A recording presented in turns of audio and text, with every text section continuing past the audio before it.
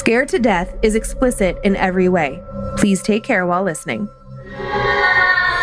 Whether thou art a ghost that hath come from the earth, or a phantom of night that hath no home, or one that lieth dead in the desert, or a ghost unburied, or a demon, or a ghoul, whatever thou be until thou art removed, thou shalt find here no water to drink.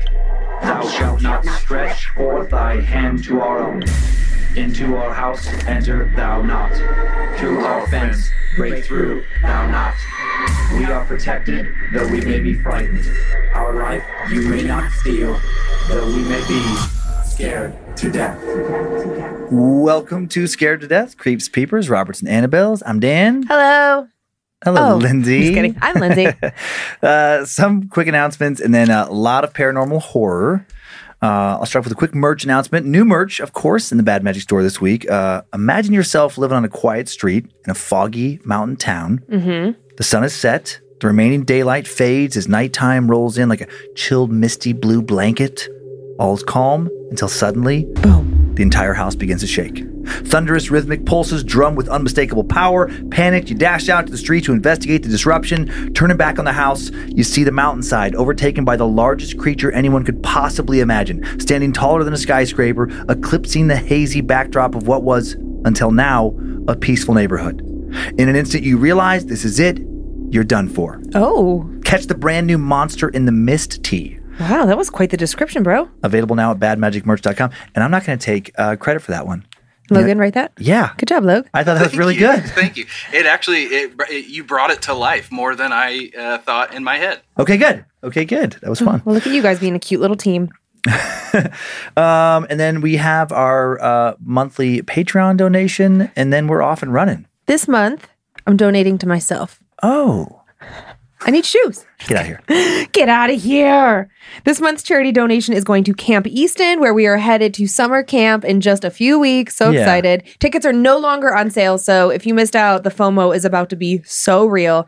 It's going to be amazing. But in my visits out to Camp Easton, it's just like so apparent that the camp is in need of a handful of things. Like there's like some plumbing needs and some, modernization needs. Yeah. So we will be making a donation there, amount to be determined, because we are, well, it's still very early in July when we're recording this. So we just don't have that amount, but you guys are used to that now. Yep. And we're just excited to be able to help this local camp. And thank everyone for the books. The books, even though this is way early as far as recording, the signed copies sold out, the bundles sold out.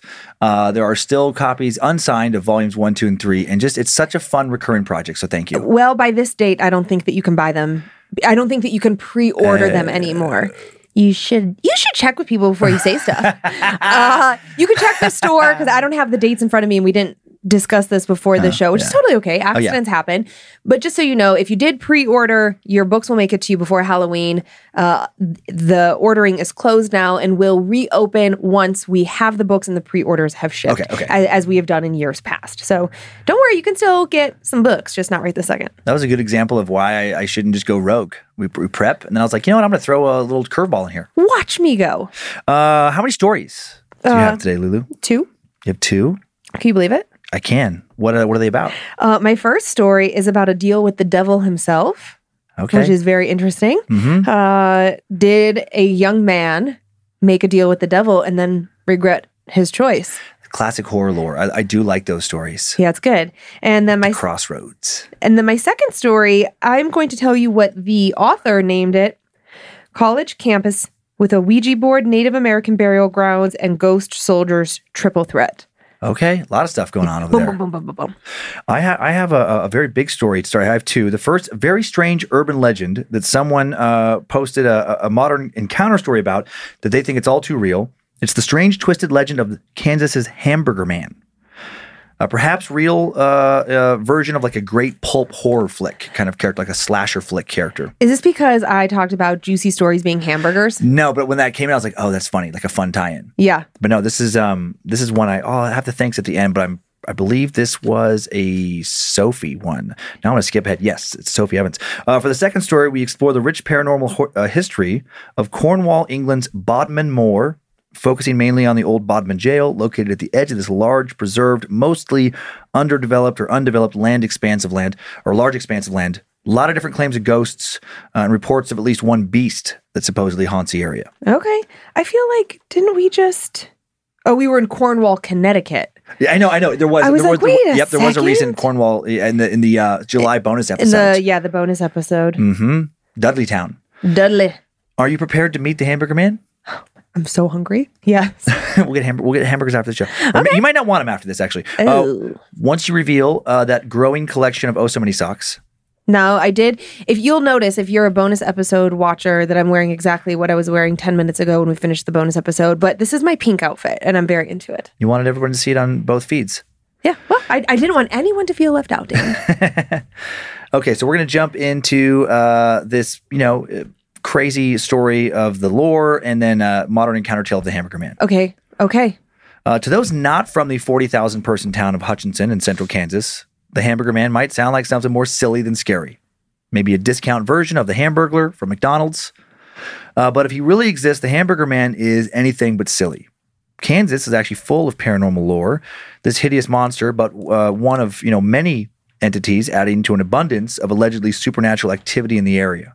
Just 45 minutes east from where this creature has been said to make its home lies Wichita State University, where Wilner, Fisk, and Henry halls are all rumored to be haunted. Multiple campus police officers are wary of entering any of these three halls at night due to, quote, flickering lights, doors closing on their own, unnerving noises, and an overall feeling that something terrible is about to happen. A little further away, to the west this time, in Clark County, is a sinkhole named St. Jacob's Well that resides in the Big Basin Prairie Reserve, about a half-hour drive from Dodge City, and the sinkhole formed by centuries of erosion, believed by some to be virtually bottomless. According to rumors, dozens of visitors have lowered lengths of rope into the well to try to find the bottom to no avail, and those unfortunate few who strayed too close and fell into the hole have never been found. Rumors of what may lie deep down in this pit range from hell itself to some subterranean world full of God knows what kind of monsters to a portal to some other dimension. A little bit further away at the eastern edge of the state is the Fort Leavenworth National Cemetery, allegedly the most haunted army base in the United States, reportedly patrolled by the souls of diseased victims, sufferers of clashes between soldiers, settlers, and local tribes, lost travelers, and other forgotten souls. For some, all of these tales have nothing when it comes to bone-chilling scares on the Hamburger Man. Oh, boy. According to the legends, the Hamburger Man dwells in some sandhills just north of Hutchinson. Sources differ on exactly what he is. Some say he's a monster. Some say he's a ghost. Some say he's some kind of demonic abomination that defies any known classification. Everyone seems to say that he attacks his victims with a hook and takes their bodies to his hidden shack in Sandhill State Park, where he grinds their corpses into hamburger meat and devours them. Some speculate that he was once a real man, Eugene McErntef of Hutchinson, who owned and ran a hamburger cart near the corner of First and Main for several decades, roughly a century ago. Little is definitively known about Eugene, except for that, in addition to his hamburger stand, he ran a photography business with his brother, once took a vacation to Flint, Michigan. It was actually reported in the local paper back when local news was a lot less negative than it tends to be today, and not much else. The skeptical say that local kids, perhaps afraid of Eugene, due to maybe him happening to just look scary, or perhaps having an ill temper, spun a story to turn Hamburger Gene into Hamburger Man. Others wonder if there's a much darker connection. Is the Hamburger Man the ghost of Gene? Did Gene transform somehow into what the Hamburger Man supposedly is now? Or did Gene perhaps have another sibling or a son involved in his hamburger business, maybe a relative that, for some reason or another, couldn't be seen in public? Someone who, maybe through a horrific accident, became a bullied and mocked figure known as the Hamburger Man, a figure who later decided to take his revenge and become a monster. No one obviously really knows for sure what the Hamburger Man is. But some have certainly claimed to have encountered whatever he is up close, like the woman in the following modern encounter tale. Time now for the tale of the Hamburger Man. 45-year-old Suzanne thought that the bright May morning would be her chance for the beginning of a new start. After growing up in Hutchinson, she'd left as a young adult, first to SMU for college, then to Houston where she worked a corporate job and met her husband, a doctor. She'd never really thought about returning. Life in a small town just wasn't for her. Growing up, she'd hated how judgmental people could be. Not everyone, but if she didn't go to church one weekend and instead decided to go fishing with friends or to hang out in the park, she would be certain that one of the old ladies who lived on her street would tell her mom. Just like they tell her mom if she wore a skirt they felt was a little too short, or if they heard from someone that she'd been smoking a cigarette behind the gym. It was an everyone knows everyone's business kind of town, for better or for worse. And when Suzanne had been a teen, mostly for worse. She'd craved living in a big city, full of so much more anonymity and opportunity for as long as she could remember. But recently, the grass of city living didn't seem greener, and it had started to wear on her. At least that's what she thought was happening. Instead of feeling excited when she walked down the street, energized by all the different sights and sounds and people around her, she'd started feeling afraid. The hustle and bustle, the noise and smells and constant stimulation of the city, it was all starting to feel like a bit too much. And, well, there was something else. Recently, she started to feel like she was being watched. Like sometimes when she walked around the city, she felt something waiting for her to turn around. Something she could see flickers of movement coming from. Always just in the corner of her vision. Never enough to really see it. She'd also been constantly feeling like she was forgetting something. Something important that she should remember. Something that had been tugging on her mind like a word lingering on the tip of her tongue or a task you'd walked into another room to do, but then couldn't recall what it was when you got there. The past few weeks, she wondered if everything she was feeling was a result of all the stress she'd been under thanks to her husband, her soon-to-be ex-husband. After getting married, having 2 children, her husband abruptly told her that he wanted a divorce. His announcement seemed to come out of nowhere, or at least out of nowhere to her. He suddenly was telling her he wanted to travel the world and meet new people and date some of those people. He'd always seemed so traditional, but now their conventional life just wasn't for him anymore. Suzanne, understandably, was crushed. But she'd known, or at least suspected for a while, that he hadn't been fully committed to their relationship. And even though she hadn't been thinking, at least not consciously, about wanting to see other people, she also hadn't been super committed to their relationship. She'd watched them start to drift apart and hadn't really done anything to try and stop it. She hadn't nurtured their marriage like she had in the beginning, and she hadn't really been taking care of herself either. She'd been operating on autopilot. She'd fallen into a routine a long time ago and had just mindlessly stayed there. She'd lost sight of herself. And now she no longer really recognized the person in the mirror. Did she wear her hair that way because she liked it, or because she'd just been doing it that way for years? Did she like her clothes, or was it just easy to wear what she'd been wearing, and that she'd lost interest in trying anything new? She didn't know. What was she going to do with the rest of her life? What did she want? Did she want her husband not to leave her? She didn't even know that. So she decided to do some soul searching, to try and reconnect with herself. And it seemed like a good place to do that was where she was born and raised.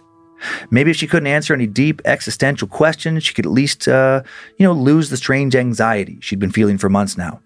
Maybe, she thought, as she drove across the Kansas state line with her black lab Hubble in the passenger seat, she felt anxious all the time, like someone was watching her, because she had been so watched as a teen. Maybe she'd always carried around that burden, and returning home, showing the people she'd grown up with that she didn't care what they knew or thought they knew about her anymore. Not worrying about getting caught for something. Maybe that would help her get rid of the rut she'd been in. Her husband had the kids for 2 weeks for vacation, so she'd set off that morning for Hutchinson, where her mom and her sister still lived. In the rearview mirror, she caught a glimpse of her makeupless face and grinned. It had been so long since she hadn't worn any makeup, and looking at her own face, yes, the crow's nests around her eyes, but also her easy, contented smile and flushed cheeks that shone with pleasure, made her grin. Using her car's controls, she dialed up her sister's number and waited for Marie to pick up. "I'm a couple of miles outside of town," she said once the line connected. "Want me to pick anything up from the grocery store?" There were some chaotic sounds in the background, maybe instruments from the sound of it. "Hang on," Marie said, raising her voice. "What day is it?" Monday. I said I was coming today, right?" "Oh, shit. This Monday," Marie said. "I'm so sorry. I got confused. Henry has this band thing. We're in Kansas City for the day. Fuck. I'm sorry, Suze." Suzanne was in too good of a mood to let this spoil it. "Hey, it's okay, Marie," she said, trying to be soothing, given that Marie had 3 kids who always needed something, and her husband, Keith, worked on the West Coast half the time. "There's a key under the mat, right? I'm a big girl. I can amuse myself for one afternoon. No biggie." "Yeah, okay, that would be great," Marie said. "I'm really sorry. I can't believe I got my days mixed up. There's a casserole." Suzanne nodded to herself and glanced at the road. "Oh, shit!" Suzanne grabbed the steering wheel and yanked the car to one side, heart throbbing as the car sped around her while veering dangerously far into her lane. What's going on?" "Nothing," Suzanne said, breathing hard. "Some asshole just about drove me off the road." "Oh, what a dickhead." As her sister spoke, Suzanne squinted ahead at the vehicle that had just so recklessly passed her. It was an old blue van. Most of the bottom rusted out, with some kind of lettering on the side. She caught a faded script that said, "Yummy, yummy."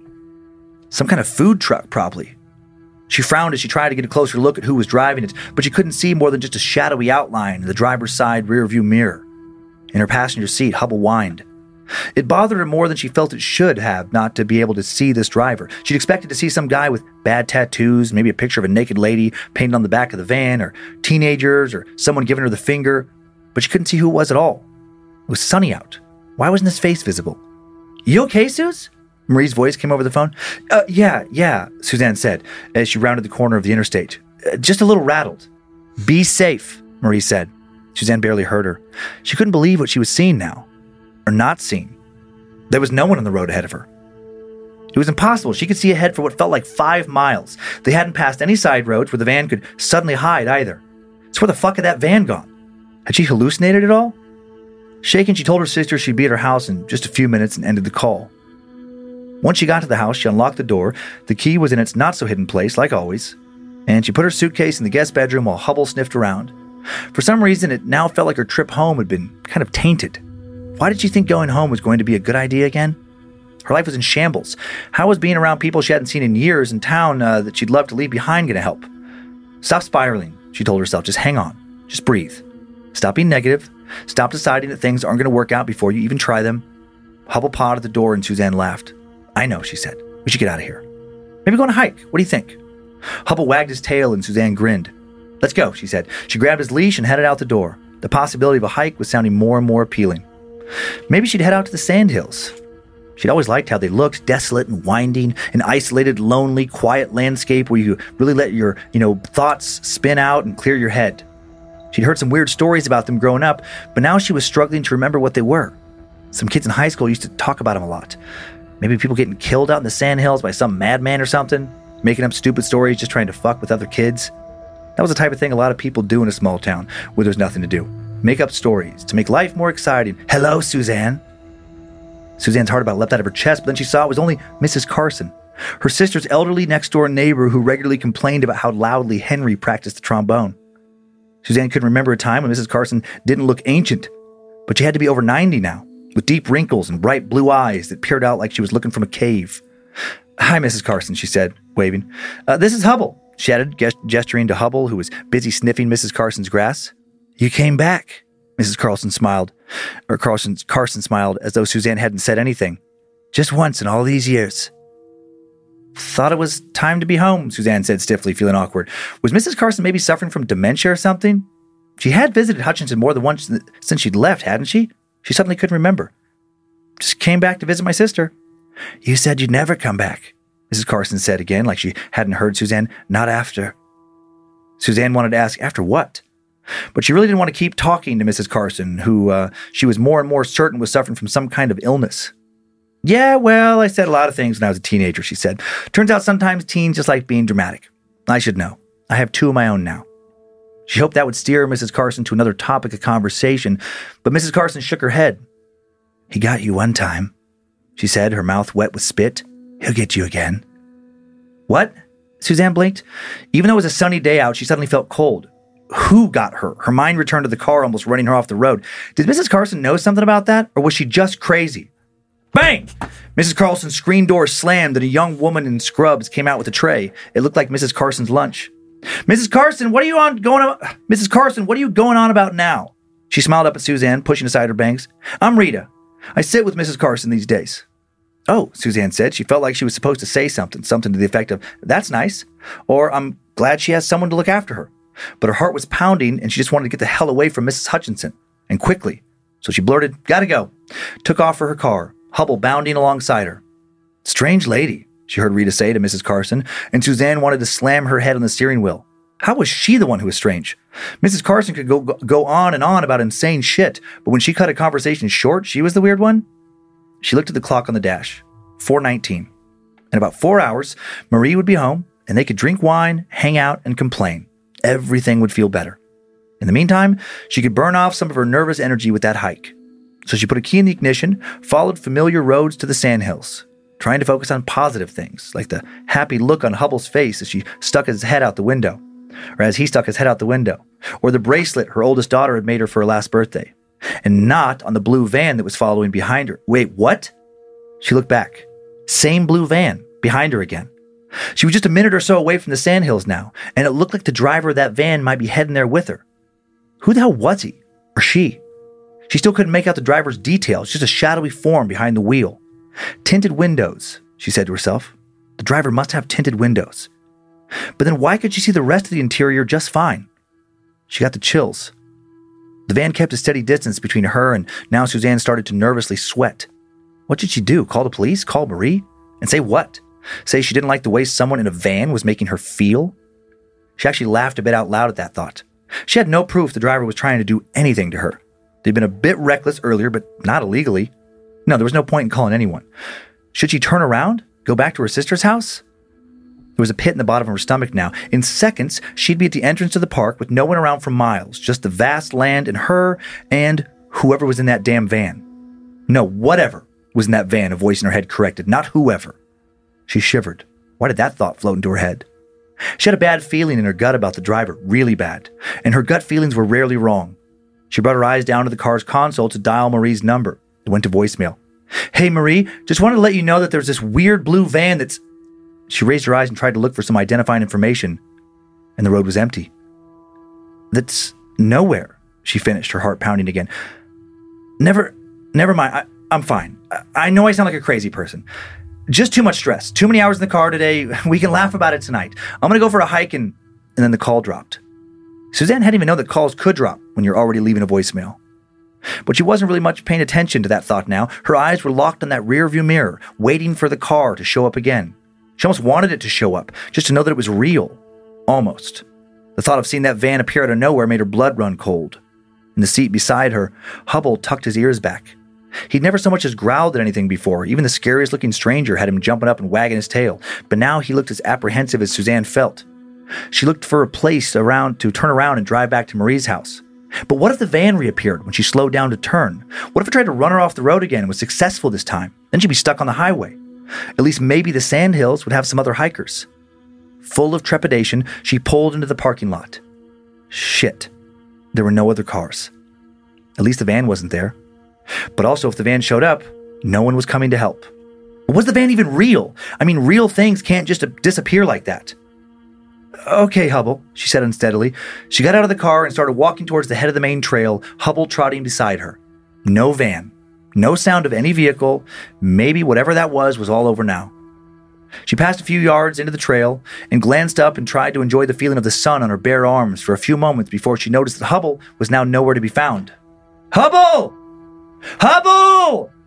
She heard his collar jingle somewhere off the path and ran towards the sound. Come on, Hubble, she called, hoping he'd only left her side because he found some smelly poop or a dead animal.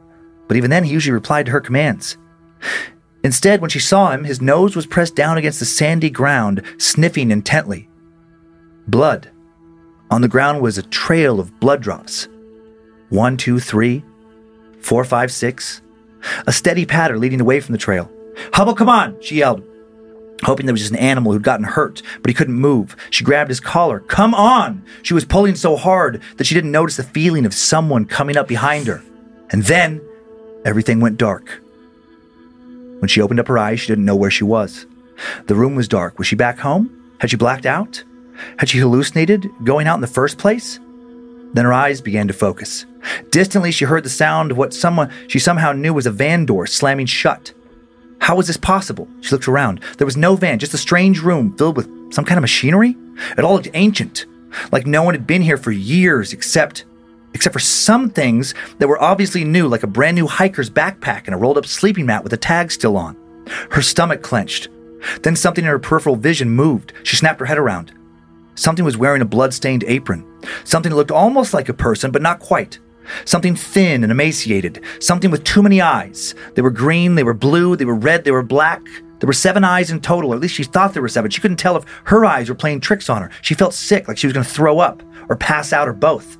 She tried to focus her gaze, and then she saw maggots crawling out of the thing's ears, which were pointed, the skin translucent and patchy, some parts covered with fur, some not, the eyes all open like it didn't have eyelids. There was a hole where it looked like another eye should be, but just an eye socket lay there. The thing stretched out his hand, fingers gnarled and translucent, so she could see the bones and tendons, veins and blood. It walked funny, kind of bow-legged.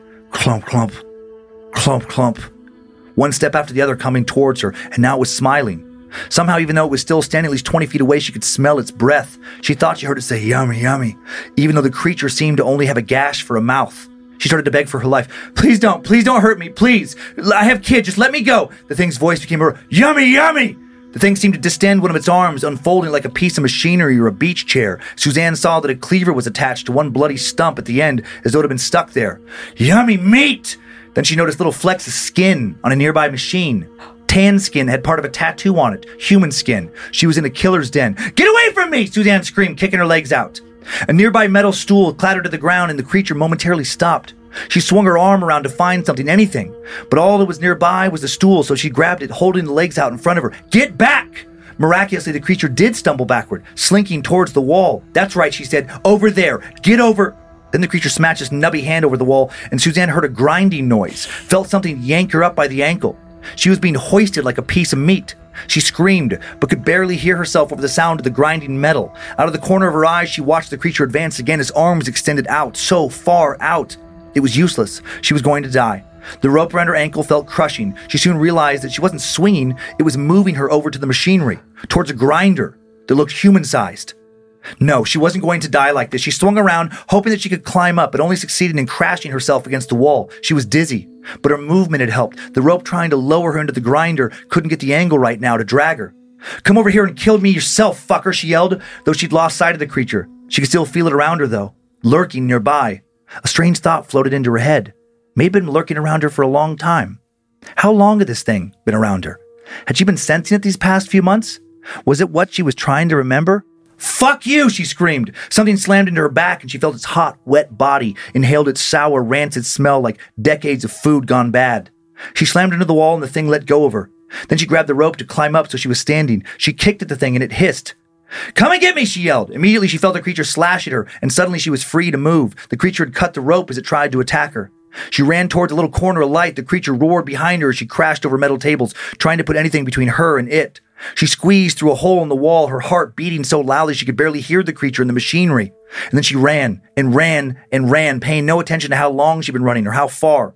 She only paused at the top of the hill to look down at the shack and saw a minuscule figure, shrouded in shadow, looking at her again.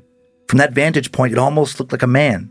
Like if she squinted, it could be a person, but she knew it wasn't. By the time she made it back to the car, it was after nightfall, and she looked like she'd crawled out of hell. Tears stained her cheeks. She didn't know where Hubble was. The thought made her sick to her stomach.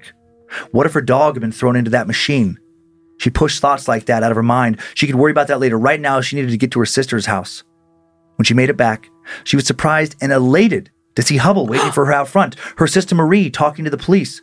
"Oh, thank God," Marie said as Suzanne came out of the car. "We found him by the side of the highway. I knew something had happened to you." Suzanne had no interest in talking to the cops. She didn't want to tell them the truth, not until she could think about it more. And she didn't feel like making up some lie about getting lost in the woods, so she pulled her sister in close for a hug. "Get rid of the cops," Suzanne whispered. "We need to talk in private." She expected Marie to give her a questioning look, but Marie gave her a look of understanding that was somehow worse. She worried that her sister was going to believe her, which wouldn't mean anything good.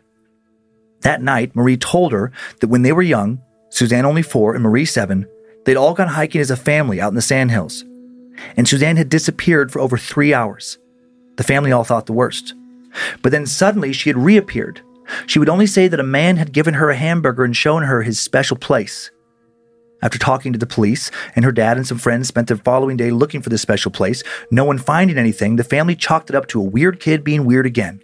And Suzanne was a kid who told tall tales. When she was young, she was the girl who cried wolf. But this time, Marie had believed her. She had known, even at the age of 7, that something was up. And then years later, when a friend of hers vanished in high school, hiking the same trail, she knew she hadn't just got lost. She thought that if she kept her feelings from Suzanne, it would be for the best. She didn't want to scare her little sister unnecessarily. Just let her forget. Laying in bed that night, Suzanne wondered how long the hamburger man had been after her. Now she knew in her gut that he was the reason she'd been feeling like someone was watching her recently. Was he also the reason she felt like she needed to come back home? Was he pulling her back home? Yes, that was him. How many times had he tried to get her back to his special place, and would he one day try again? She wanted to tell the police to go find his shack, but she knew it wasn't a place you could always see. It existed, but not in the normal way. Normally, it was hidden, only appearing when the hamburger man grew hungry enough to hunt again? I do not want a hamburger. I don't want tattoo skin ground up human burger. Oh my God, can you imagine eating a burger? Oh my God, stop. Oh my God, stop. Picking up the bun, and there's a tattoo, like skin. Stop. Like how many times I have to say stop? It's a horror show. I got to keep going. You just ruined hamburgers for everyone. And it's summertime and everybody be grilling. Before your question, I have a few picks. No picks out there of the Hamburger Man, but definitely plenty of picks of the Hamburglar. So see, we can palate cleanse a little bit here. We got the Hamburglar there. What's the purple guy's name? Wait, don't say it. Is hold on. It's been too many years. Hold on, wait. I'm going to think of it. I just remember when I was a little kid visiting McDonald's and seeing that. I don't even remember how I knew their names. I don't remember. Dang Grimace. Grimace! Nice. And now who's behind the Hamburglar? Some girl. Don't know. She looks like Donald Duck, but not like a Daffy Duck, but not. I mostly just remember, it was Grimace and the Hamburger. I don't even remember what the other ones look like. Well, there's Ronald McDonald. Well, that's true. I don't even consider him part of the group. That's right. He's the leader. This next one is a picture of a character known as Burger Man. I went into a weird wormhole with this. This is so likable. It's from a ZZ Top song called Burger Man. What? This is from the official music video, like a still. It is I love ZZ Top. I didn't remember. Yeah. I didn't remember this. They have so many good Super Summer Sleeper Bag. Da, da, da. And then every girl's crazy about a sharp dressed man. Bam, ba, they have so many good riffs. Take some hints. As I wear my t-shirts and stuff all the time. But yes, I did not remember Burger Man. No, for a second I'm like, is that a character in Hellboy? Like it was just so weird. And then one more. This is from the All Trails app. Just a pic of the landscape of the Sand Hill State Park. I love that app. Yes, me too. Yeah. You do? You use it? In Hawaii. I used it that vacation. It came in handy. And I was like, that's when I was like, oh, okay, I get it now. I understand. Okay. So just a weird little, like I said, it kind of reminds me of like a pulp horror, like a slasher flick character. The yummy was especially creepy. You did a good job with that. Oh, okay. I was worried that could come across as just corny. No, it was good. It was good. It was pretty creepy. Okay, two things. Yeah. Sinkholes, biggest fear when I was a kid.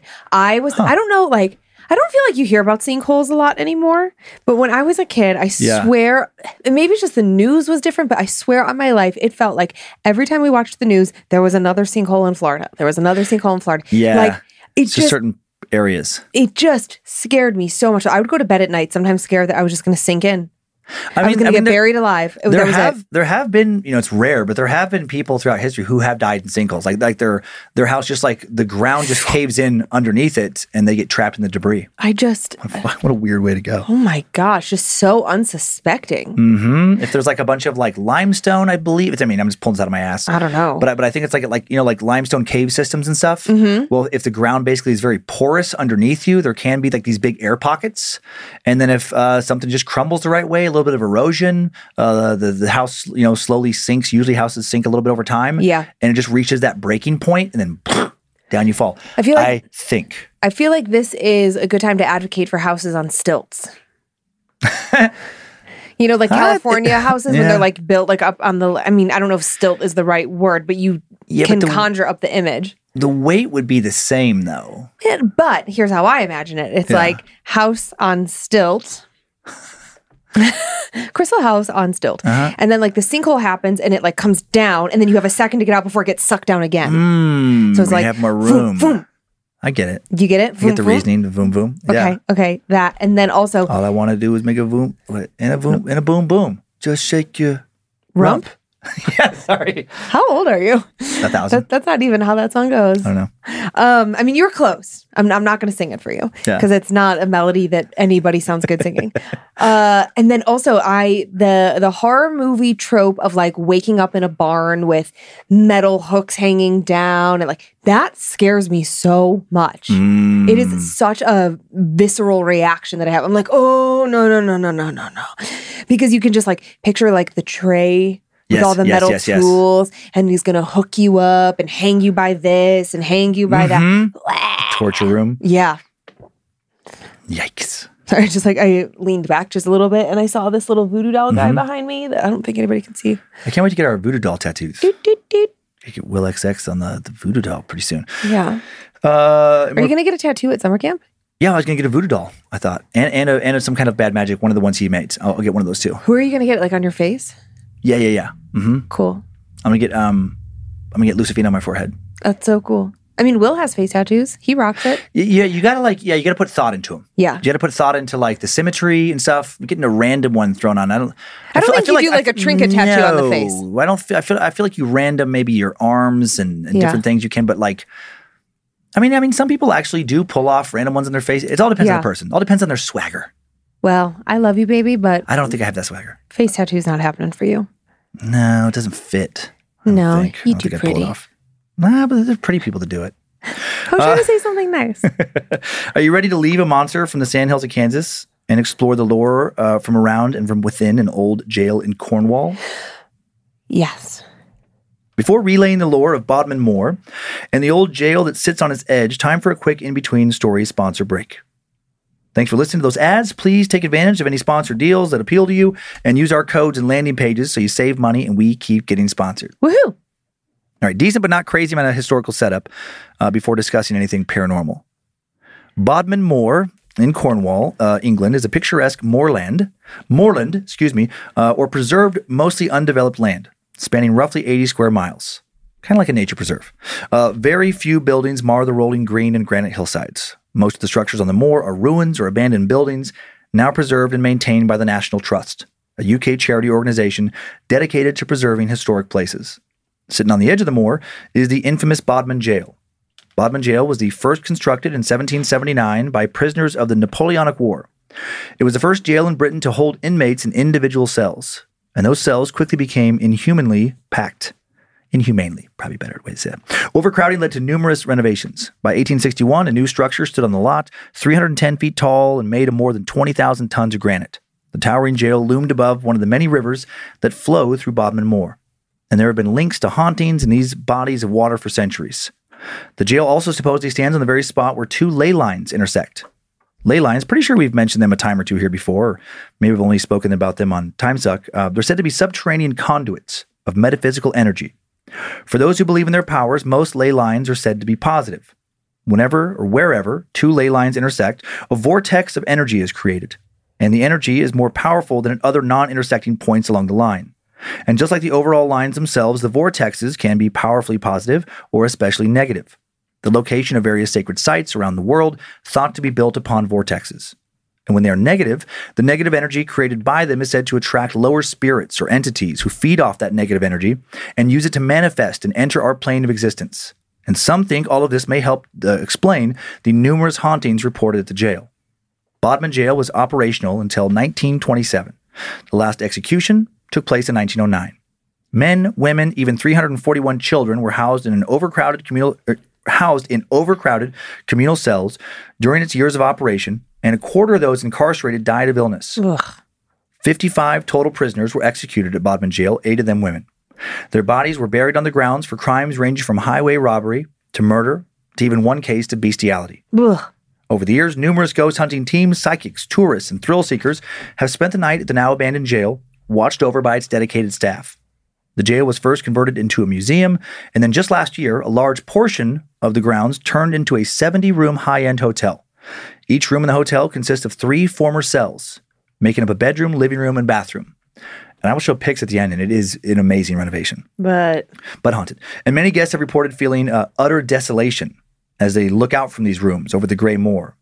And that sense of gloom is heightened inside the prison. The following are stories of some of the many spirits said to still be roaming the halls of Bodmin today.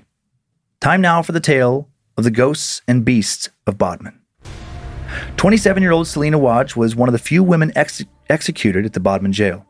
Selena was a single mother of two disabled boys who was desperately down on her luck with no financial or family support to help her raise her children. And then one day, her youngest boy, Harry, was found dead, drowned in a well. Selena immediately confessed to murdering him for such a sad and disgusting reason. Whilst admitting she was indeed guilty of infanticide, she claimed she committed the act because she felt pressured to by her lover. He would only marry her if she disposed of her son. So she killed her own child just to be with him. What? He would later in court vehemently deny any such request. A jury found Selena guilty of murder, but recommended that she not be hanged on the grounds that she was generally taking good care of her children, and the murder was not premeditated. The judge disagreed and sentenced her to die. Selena was hanged on August 15, 1878. Her last words were, "Lord, deliver me from this miserable world." Ever since, leading up to the present, her miserable ghost has been spotted shuffling along the gloomy, imposing corridors where she lived out her final days, begging mothers and pregnant women visiting the old jail for forgiveness for her crime. Her soul has not rested in peace. It has been reported on numerous occasions that female guests have had their hair grabbed or felt unseen hands clasp their own. Selena has also made herself visible to young children, with some asking their confused parents about the crying woman in the long dress. Another strange phenomenon attributed to Selena's ghosts has been pregnant women becoming extremely emotional inside the prison for unknown reasons. It's believed that Selena is keen to project her pain, guilt, and remorse onto them. This typically occurs on the 3rd and 4th floors, where visitors most commonly report seeing Selena's ghost. The next frequently spotted ghost of Bodmin Jail is thought to be the spirit of a woman killed by Matthew Weeks, executed for murder when he was 22 years old. Matthew, a farmhand, was arrested over a century and a half ago for the murder of his lover, Charlotte Demond, on April 14, 1844, whose body was found on Rau Tor, an old Neolithic monument and one of Bodmin Moor's most striking landmarks. Matthew and Charlotte were both servants of a man listed in sources as Mr. Peter at Penhall Farm in Davidstow. Charlotte was 18 and possessed of considerable personal attractions, is the quote. Pretty sure that's an olden days way of saying she was sexy. The court believed that Matthew was jealous of Charlotte's relationship with Thomas Prout, who called on her the morning she was killed and made an appointment to meet her at the chapel. Charlotte and Matthew were seen together that same day. Charlotte told Mrs. Peters that she would not be home at milking time, but Matthew would. They left together, appearing friendly. Matthew returned alone that evening. Charlotte's body found on Wednesday. Her throat had been cut twice. Matthew Weeks didn't try and hide the fact that he killed her in a jealous rage. He made a full confession to the police and was found guilty of murder and hanged at Bodmin Jail, August of 1844. 20,000 people turned out to witness his final moments. Charlotte's ghost may have also been there to witness his execution. Charlotte's ghost, clad in a gown and silk bonnet, has allegedly appeared at the site of her murder over and over throughout the years, most often on the anniversary of her death. These are just two of the many spirits thought to frequent the area. Anne Jeffries was a local woman who was known to be a little eccentric, thought to be a witch due to her claims of friendships with local wildlife and the fae folk, aka fairies, and her ability to make homeopathic medicine thought of back then as witches' potions and brews. She was in her early 70s when she was imprisoned, exact age never listed, and very healthy for her age, perhaps unnaturally, thought people. It read as suspicious to many. A lot of people in town believed her ability to survive for so long and to look young in her later years was confirmation of her dark powers of being a witch. Supposedly, although she was never formally charged of witchcraft, magistrates confined her in Bodmin Jail with no food or water until she died. And now Anne's spirit reportedly lingers in her old cell. She does not seem to be malevolent, despite how she was treated. Visitors often report just feeling her presence in the area. The ghost of an unknown German soldier also allegedly roams the old prison. His voice has been captured on EVPs, and his spirit has been seen wandering the corridors, witnessed by several guests on different occasions. The ghost of a priest, also said to haunt the old chapel, not too fond of visitors. His shadowy ghost emanates a menacing energy, and feeling that numerous guests and fills numerous guests with feelings of fear and dread. Some have additionally claimed to see the apparition of a thin, frail man sitting in a cell. No one seems to have any educated guess as to who this apparition was in life. There are also reports of George, a warden, who allegedly died of a heart attack inside the prison. People hear phantom keys jingling and attribute it to George making his rounds throughout the prison. And finally, it is also possible that some sort of monster roams the area around the prison, around the moor. In 1919, while a work crew was demolishing the jail's old hospital wing, they discovered a skull that they believed to belong to the Beast of Bodmin. There might be multiple beasts because sightings of this creature have continued to this day. It has long been rumored for centuries that the Beast of Bodmin prowls around the grounds of the jail. The first known account comes from 1790, written by French prisoner of war captain Matthew Pringy. He wrote that during a trip out of the jail, he saw a beast, a creature with the largest pair of piercing eyes and teeth larger than daggers. Since 1978, when documentation of the beast increased significantly, there have been more than 60 sightings of some Black Panther-like beast on Bodmin Moor, and many reports of mutilated livestock. There were so many sightings and reports of mutilation that in 1995, the government ordered an official investigation, which concluded that while they found no evidence that the beast exists, they also found no evidence to disprove its existence either. Then, shortly after this report came out, on July 24th, 1995, a young boy found what was later determined to be a leopard's skull in Bodmin Moor. How did it make its way there? In 1998, video footage was released that seems to show a large black cat prowling about the moor. Some believe that the beast of Bodmin Moor is nothing paranormal. It's an escaped zoo animal or escaped exotic pet, and that its owner has never reported it missing because it's illegal to keep big cats as pets. Others believe the beast of Bodmin is a species of wild cat thought to have went extinct hundreds of years ago, but has somehow survived in the area in secrecy. Others still believe the cat is just one of the many phantoms that roam the moor, some beast conjured up by the dark vortex that the old jail supposedly sits on, the product of that convergence of ley lines. It's a beast from another plane or time or both. Perhaps a big cat, perhaps a literal monster. Sightings of the beast of Bodmin have continued to this day with no explanation for what it could be. The UK is full of phantom cat sightings, actually. Perhaps a story for another day. Well, we're headed to the UK soon, so keep an eye out for phantom cats. I know, I didn't realize it's the whole thing. There's so many YouTube videos. And Really? There's so many people who are like kind of like Bigfoot in the US. Gotcha. You know, like that try to find, Sasquatch. That there's a whole little kind of like sub-movement of people looking for these phantom cats in the UK. Like just sighting after sighting after sighting. All right. I got some cool pics. This first one is of Rowd Tor, an old Neolithic monument in Bodmin Moor. Cool. Where that's where the body of Charlotte de Monde was found in 1844. Just the ruins of that old, I don't know, castle maybe. Yeah. A structure. This next one, cool pic of Bodmin Jail, recently converted into a hotel at the edge of Bodmin Moor. So is it the whole thing or just the lit up thing in the back? And in the foreground too, like the old prison complex. So it's all of it. Okay. Yeah. Now I believe just from reading around, like part museum, part hotel. Oh, mostly hotel, I think. We do love a museum hotel. Yeah, and this place is cool. This next I'm one. not staying there. Is a pic of the interior of Bodmin Jail before it was renovated and turned into a hotel. Okay. Now look at the renovations. Same portion of the jail turned into a luxury hotel. Oh, that does look cool. This is the interior of one of the rooms. And I love how they, left some of the original structure, but then made it modern too. Oh, yeah. And then this last picture, just an exterior shot of the remodeled old jail. They did a really good job. Really good. Like, I think tens of millions of dollars poured into it. I mean, I would say so. Yeah. Is it, and this is so random, is it an expensive hotel? It's an expensive, yeah, it's a luxury hotel. Okay. Yep. Oh, you did say that. Yeah. I'm like, maybe one night, but no. Never mind. Never mind. I mean, I don't think it's like... It's not like $5,000 a night. No, but just higher end. Okay. Well, I don't really know that I have any questions except when you were doing your research and that witchy lady, Anne. Mm-hmm. Did you get any of her potions? Because I'm all about the anti-aging, and listen, sounds like she got to figure it out. There's more stories about her, kind of like a folk figure, or I can't remember. Maybe I should be like really into her. Like maybe she is my patron saint.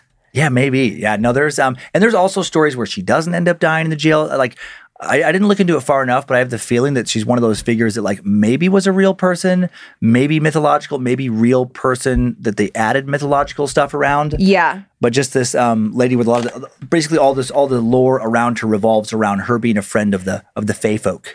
Of the fae folk. Of the fairies and such. And the fairies. Well, listen, if fairies give me powers to be young forever, I mean, not even to be young forever, just to age well, I'm in. Mm-hmm. I have a real problem.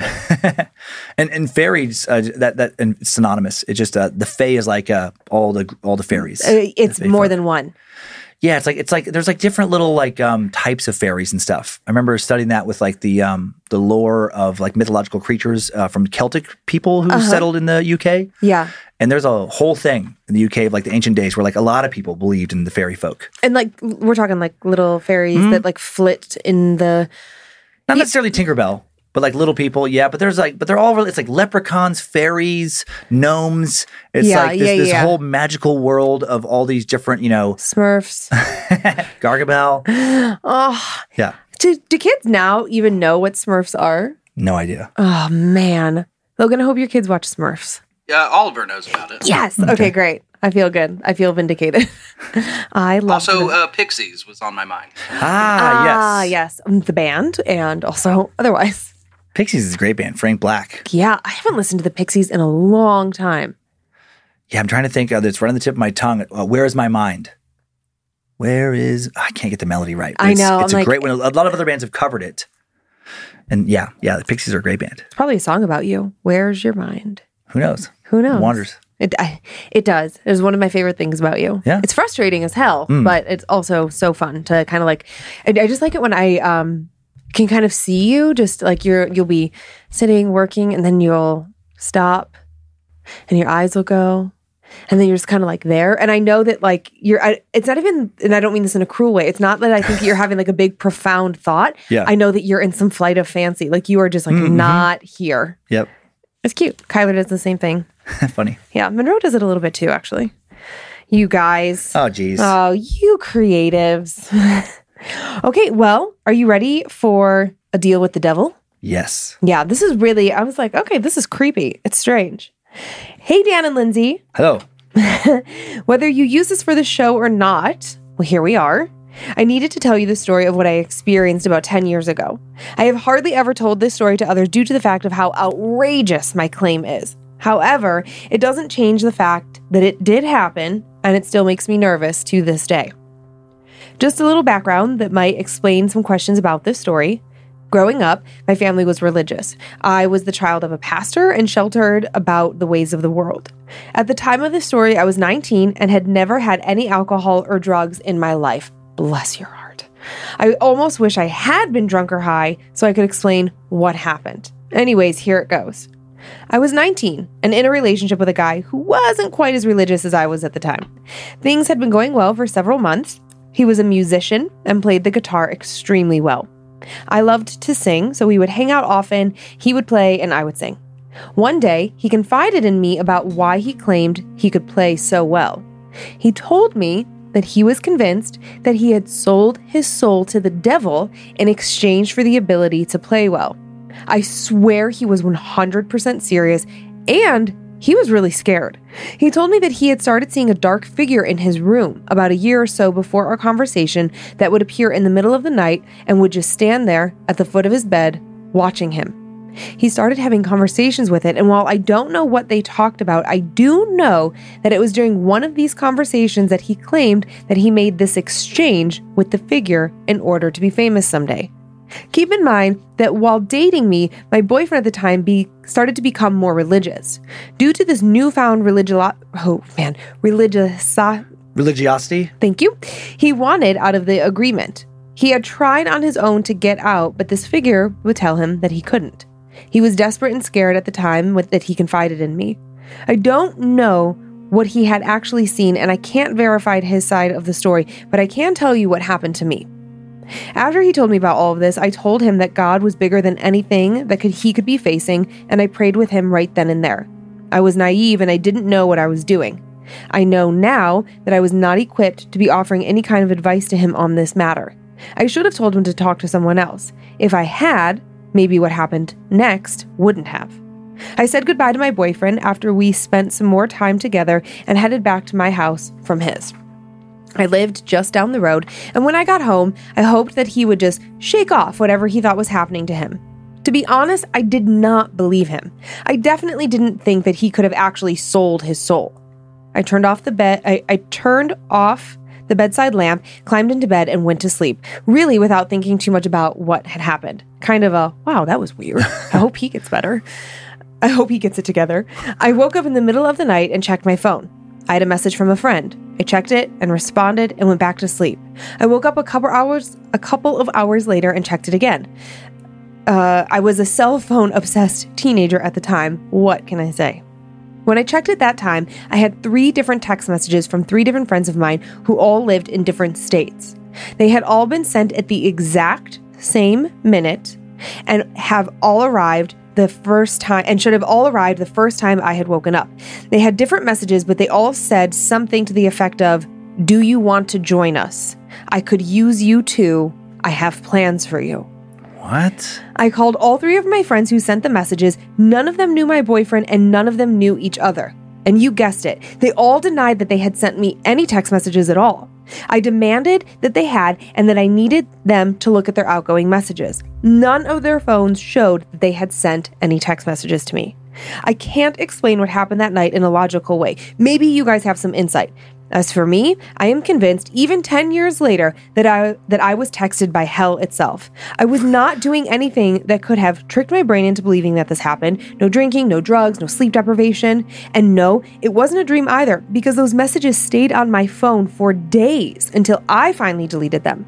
Needless to say, the guy and I broke up not much longer after this incident. I hope he figured his stuff out. Thanks for reading my story. Feel free to edit and convey what happened.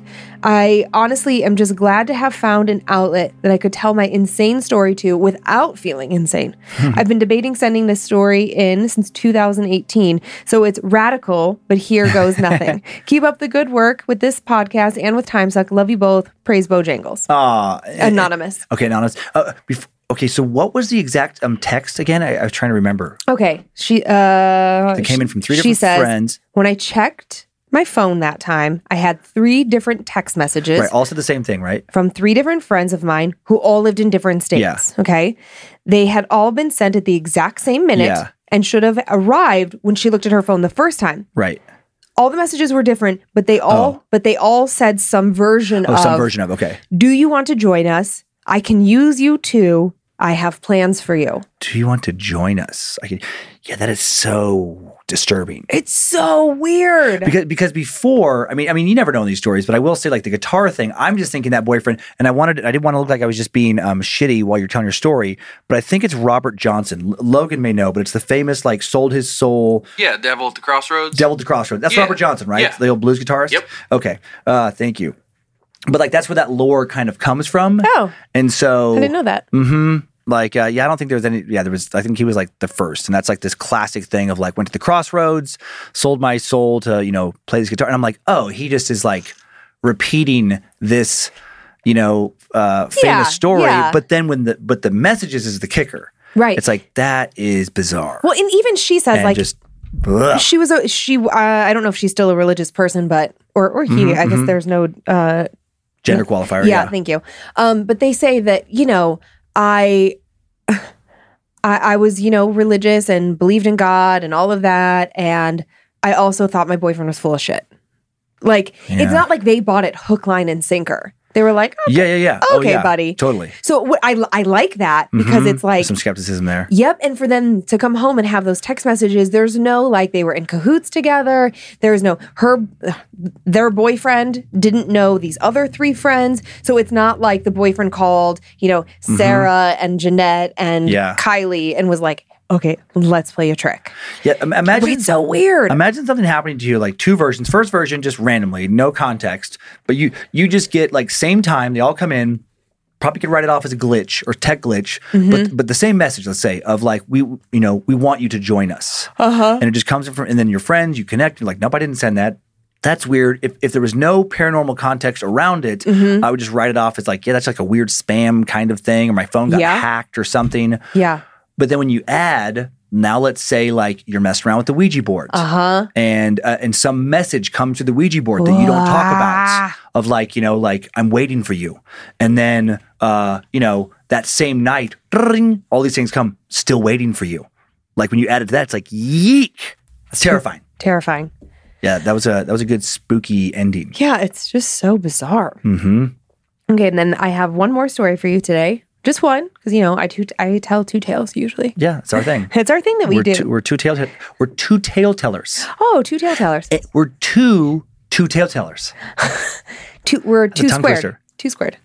We're two tale tellers. Yeah, Yeah. Wow, that was good. That was good. Are you ready for one more? You got it in you? I do. Okay. Is Layla ready too? Ready to go. Did you rip her arm off? No. This one has strong arms. I told you on that another bonus episode, I was doing a nice thing. That lady had gangrene in her arm, and I operated to save the rest of her. On the last bonus episode, Dan ripped off a Layla arm and threw it at me. And it saved that Layla's life. Where is that Layla? I don't know. No, she smushed in the book. She is no, she's not. She does differently. The smush of the book. I don't know where that. Take the Layla out of the book, man. Hey. No. She's that one has some back problems. I'm doing spinal readjustment. I'm a chiropractor. Because that's what chiropractors do to people, from my understanding. They put people in giant books and smush them. I've never been. I love you so much, you weirdo. Oh my gosh. That would be the weirdest visit. You've never been to a chiropractor. That's almost like a hidden camera sketch. And there's just a giant fake book, and they're like, "Yeah, just hop on in." Like, what? No, just get in the giant book. And then you lay there, and they just smush you. And they're like, "How's that feel? How's that? Not good. That's working though." Oh boy. Hi, Lindsay and Dan. I'm a huge fan of your podcast. I've listened to every episode, dragged my boyfriend into listening, and have been recommending you guys to anyone who loves a good spoop. Thank you. I want to start off by saying I'm a very logical and skeptical person. What I'm about to share happened while I was getting my bachelor's degree in molecular biology.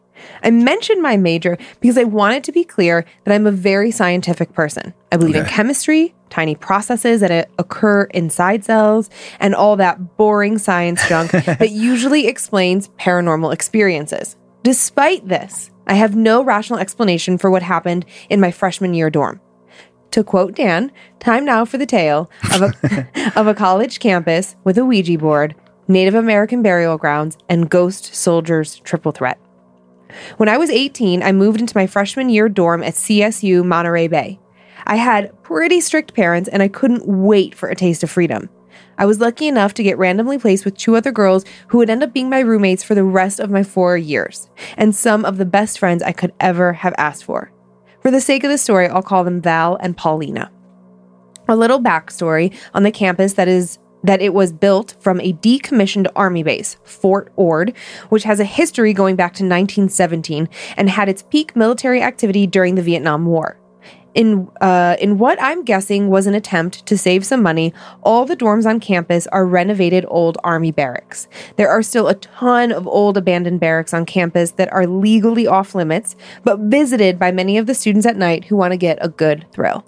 These buildings are super creepy, falling apart, and have graffiti all over them. If you guys ever find yourself in the Monterey area, you can find a bunch of these abandoned barracks right across the street from the college's gym. If you want to keep a safe distance, Lindsay, I get it. The dorms thankfully looked nothing like the abandoned barracks. Our dorm was on the 3rd floor. My roommates and I shared one big room with a bathroom. When you walked in from the hall, my bed was to the right with the bathroom door to the left. My roommates' beds were straight ahead on either of the walls that faced the parking lot. We each had our own window with loft beds, a desk and drawers underneath, and a wardrobe. As is common for college freshmen, you begin to notice that everyone has interesting little quirks once you live with them. Paulina would often emerge from the bathroom without putting her pants back on, because to her, there was no point in putting them back on if she was just going to change into sweats as soon as she came out. I fully support that. I was always a late night snacker, and my roommates would often hear me crunching noises from my bed in the middle of the night like some sort of rabid raccoon. We all had our own things, but we lived harmoniously and took in each other's habits in stride. One day, however, Paulina and I returned to our dorm after eating dinner at the dining commons, and Val was surprised to see us walk in because she had thought we had been home this whole time. Val said she had heard us talking for nearly 2 hours. We thought this was super weird, but she didn't seem overly concerned and brushed it off, claiming that it must have been one of the many neighbors we had. Freshman dorm halls get loud and rowdy, so this actually did make sense. She continued to claim that she heard us when we weren't home, but it became less and less creepy because it occurred so often that Paulina and I brushed it off as some weird quirk of hers. During this time, I heard a rumor about some of the residents in the hall, next to ours, messing around with a Ouija board after learning about some of the school's history. It turns out that not only was the campus built from an old army base, but it is rumored that the army base was built on top of Native American burial grounds. Now, I couldn't find anything to prove that the land the dorms are on were specifically used as burial grounds, but the campus does acknowledge on their website that the school resides on the indigenous homeland of the Esselen people. And during a land acknowledgement with local tribes, one of the tribal authorities stated that ancestors rest below pathways and in other less traveled areas on campus. This is clearly not something the campus would want to advertise, so there is definitely some stock in this rumor.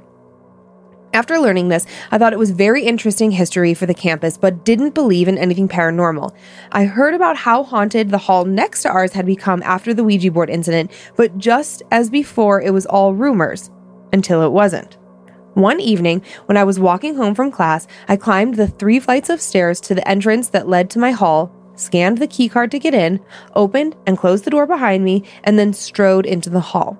After taking 6 or 7 steps, with no doors near me, alone in the empty, wide hall, something grabbed my backpack and gently but firmly held me in place, preventing me from taking another step forward. What? I paused, turning to see if my backpack was caught on anything, and saw nothing.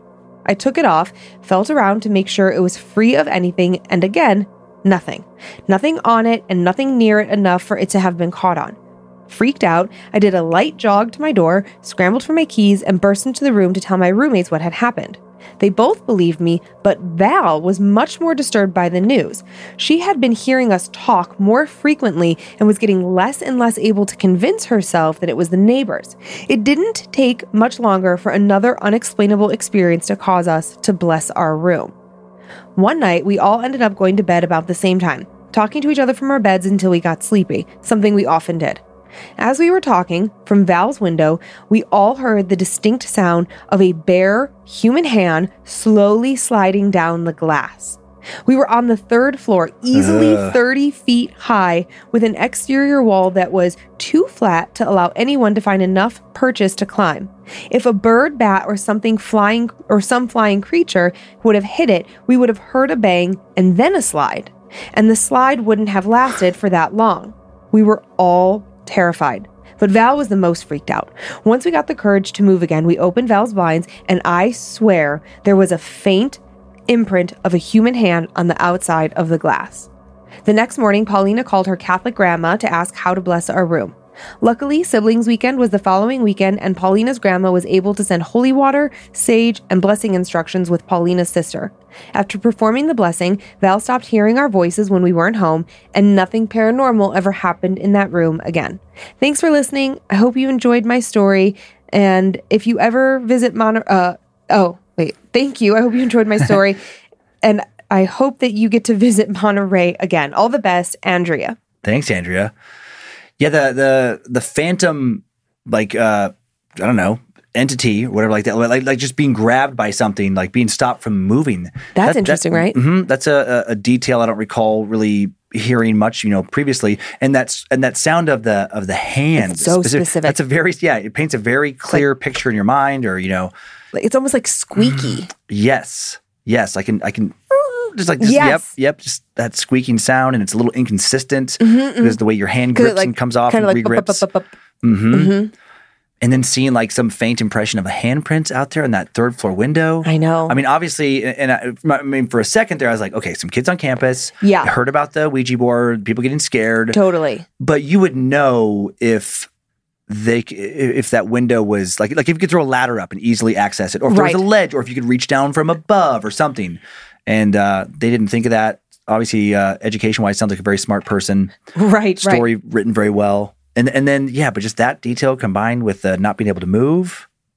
And then when the paranormal context around it, I think it was something spiritual too. Yeah, and you said that we haven't had inability to move recently, but actually we had a story not that long ago in Nigeria. Okay, I do remember we had a story in Nigeria.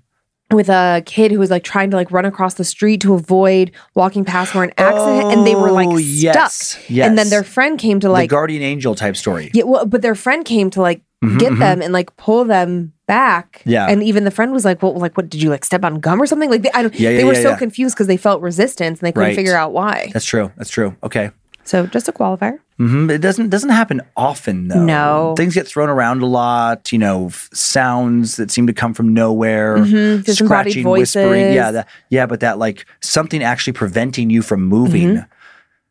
That's in a negative, like when it's not trying to help you, what a violation. Oh yeah. I was thinking like the only other place that we kind of hear that frequently is sleep paralysis. Sleep paralysis, which is very different than when you're, walking and demonic possession, where there's like body control. Not necessarily like you're walking and something grabs you. It's more of contortions and such. Contortions and stuff. Yeah. Just a uncommon detail. Yeah, it was very interesting. It was. Was it?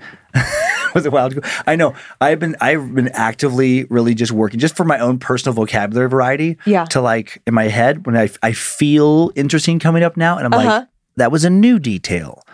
That was an uncommon detail that I liked. I think that we should each wear like a rubber band on our wrist, like old school, and then every time we say wild snap. square, just snap it. Ooh. And then, Up the ante. and then, you know, we probably wouldn't say it so much. Yeah, probably. You know, trick our minds. You ready for some Annabelle shout outs? I am. Those were good stories. Could I go first? No. Yes. Oh. Go first.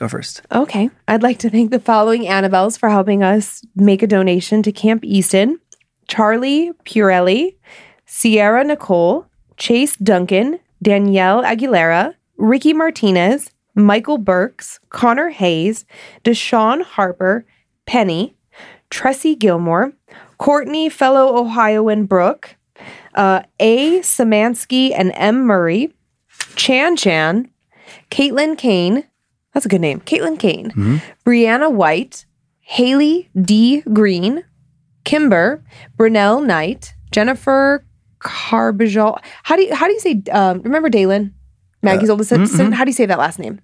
Carbajal? Oh, Carbajal? Oh, Carbajal. Yeah. Michaela Badzioke, Becky Frazier, JT Downda II, Kyla Rose, Anne Stanislawski, Chris Lockman, David Lippard, Anthony McGuire, and Kelly Keegan. Thank you, Annabelles. And also want to thank the following Annabelles for supporting our show here. Olivia Saubron, Cody Sliger, MC Sanchez, Rachel Ramirez, Aslyn Wells, Austin Garland, Morgan Baker, Tana Hayes, Misty Richard, Mark McCartney, Drew Loy, Kate Dumphy, Tyler Cullimore, David Delvale, Chelsea Radcliffe, Carlos Vine Delgado, Sarah Young, Nicholas Whitaker, Becca Trent, Michaela Woods. I've always really liked the name Michaela. Oh, good to know. CW, Kelsey Buchholz. Buckles? Buckles? Is that really? Spell it for me. Buchholz. I bet it's Buckles. Oh, okay. All right. I'll take it. Mark Chandler, Amber Northruft, and Olivia Cook. I should have given you Anne Stanislawski because I feel like you would have said Stanislavski. Stanikalakalu. No. I have the following spoopy shout outs to Jasmine from Katie, happy belated birthday. To Chalk from like as in chocolate. To Chalk from Justice, happy 11th anniversary. To Katie and Kinley from Mom, Dad, and Pop Pop. You're a wonderful mom. Have faith that things will work out, and we're always here for you. This little family, Katie and Kinley, I will not go into details, but they are going through the most horrific thing. So sending you guys love. You got this. I mean, it's an uphill battle, but we're thinking about you. And I'm also thinking about, now that you're saying that, I wrote this for Time's coming up, but Jeff Burton and the Rizzo show in St. Louis. I know. Oh, father of 2 and married and prostate cancer that just spread throughout his body, and he just went into hospice care. And so by the time you guys hear this, it is likely that he will have passed. Everybody's hoping for a miracle. He's fighting, but people are worried for good reason. And I know a lot of the people who listen to Bad Magic shows are also fans of like the Riz and the Rizzo show and just Rizzuto show, excuse me. Just so, I mean, it's always sad when someone is sick, but like when so young. Yeah. It's so hard. Yes. It feels so senseless. And he was a big part of people's lives has been for over 3 decades in St. Louis radio. Yeah. 29 years, I believe, at the station that the Riz show is on. Man. Yeah. It is sort of fascinating how attached we get to people's voices and routines. I mean, I know that that's like the crux of podcasting, but radio stations are so different because I don't know. I just grew up with like that same thing. And it's just, there's certain like radio DJs. And I'm like, oh yeah, I know exactly. My parents. It's your childhood. Yep. My parents will reference like, you know, Mike Malone in the morning. And I'm like, no, I know exactly what you're talking about, and it just, because it's something that everybody accesses in the same way. And it's almost unavoidable in standard radio, terrestrial radio. Yeah. Yep. Well, sending love to his family. That's really tough. And that is our show. Thank you for continuing to send in your personal tales of terror to mystory@scaredtodeathpodcast.com. You can email us for everything else, info@scaredtodeathpodcast.com. Thanks, Logan Keith, his work on social media. Logan for running badmagicmerch.com and for producing and directing today. Whew, Logan does it all. He's doing a lot right now. We're going to get him help. We have help coming. Help is on the way. But right now he is, and then he'll be training. That'll be another job. He'll be a trainer. Thanks to producer Sophie Evans for finding today's first story. Producer Sarah Finch for finding the second. Zach Cohen for custom sound bed creation. Heather Rylander for organizing the My Story emails. The book editor, Drew Atana. Thank you for all the work polishing and preparing the listener stories for book number 3. Which is, it's done now. So now we're going to be moving into book 4. You're going to have to update that announcement. Polishing and preparing for book 4. Yeah, that's crazy.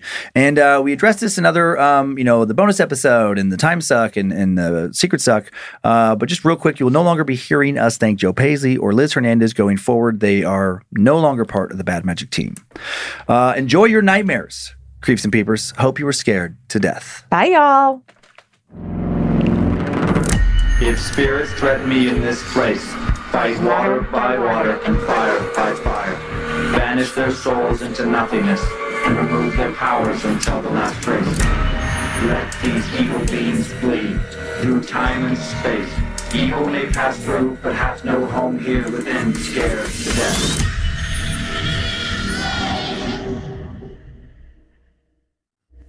Bad Magic Productions.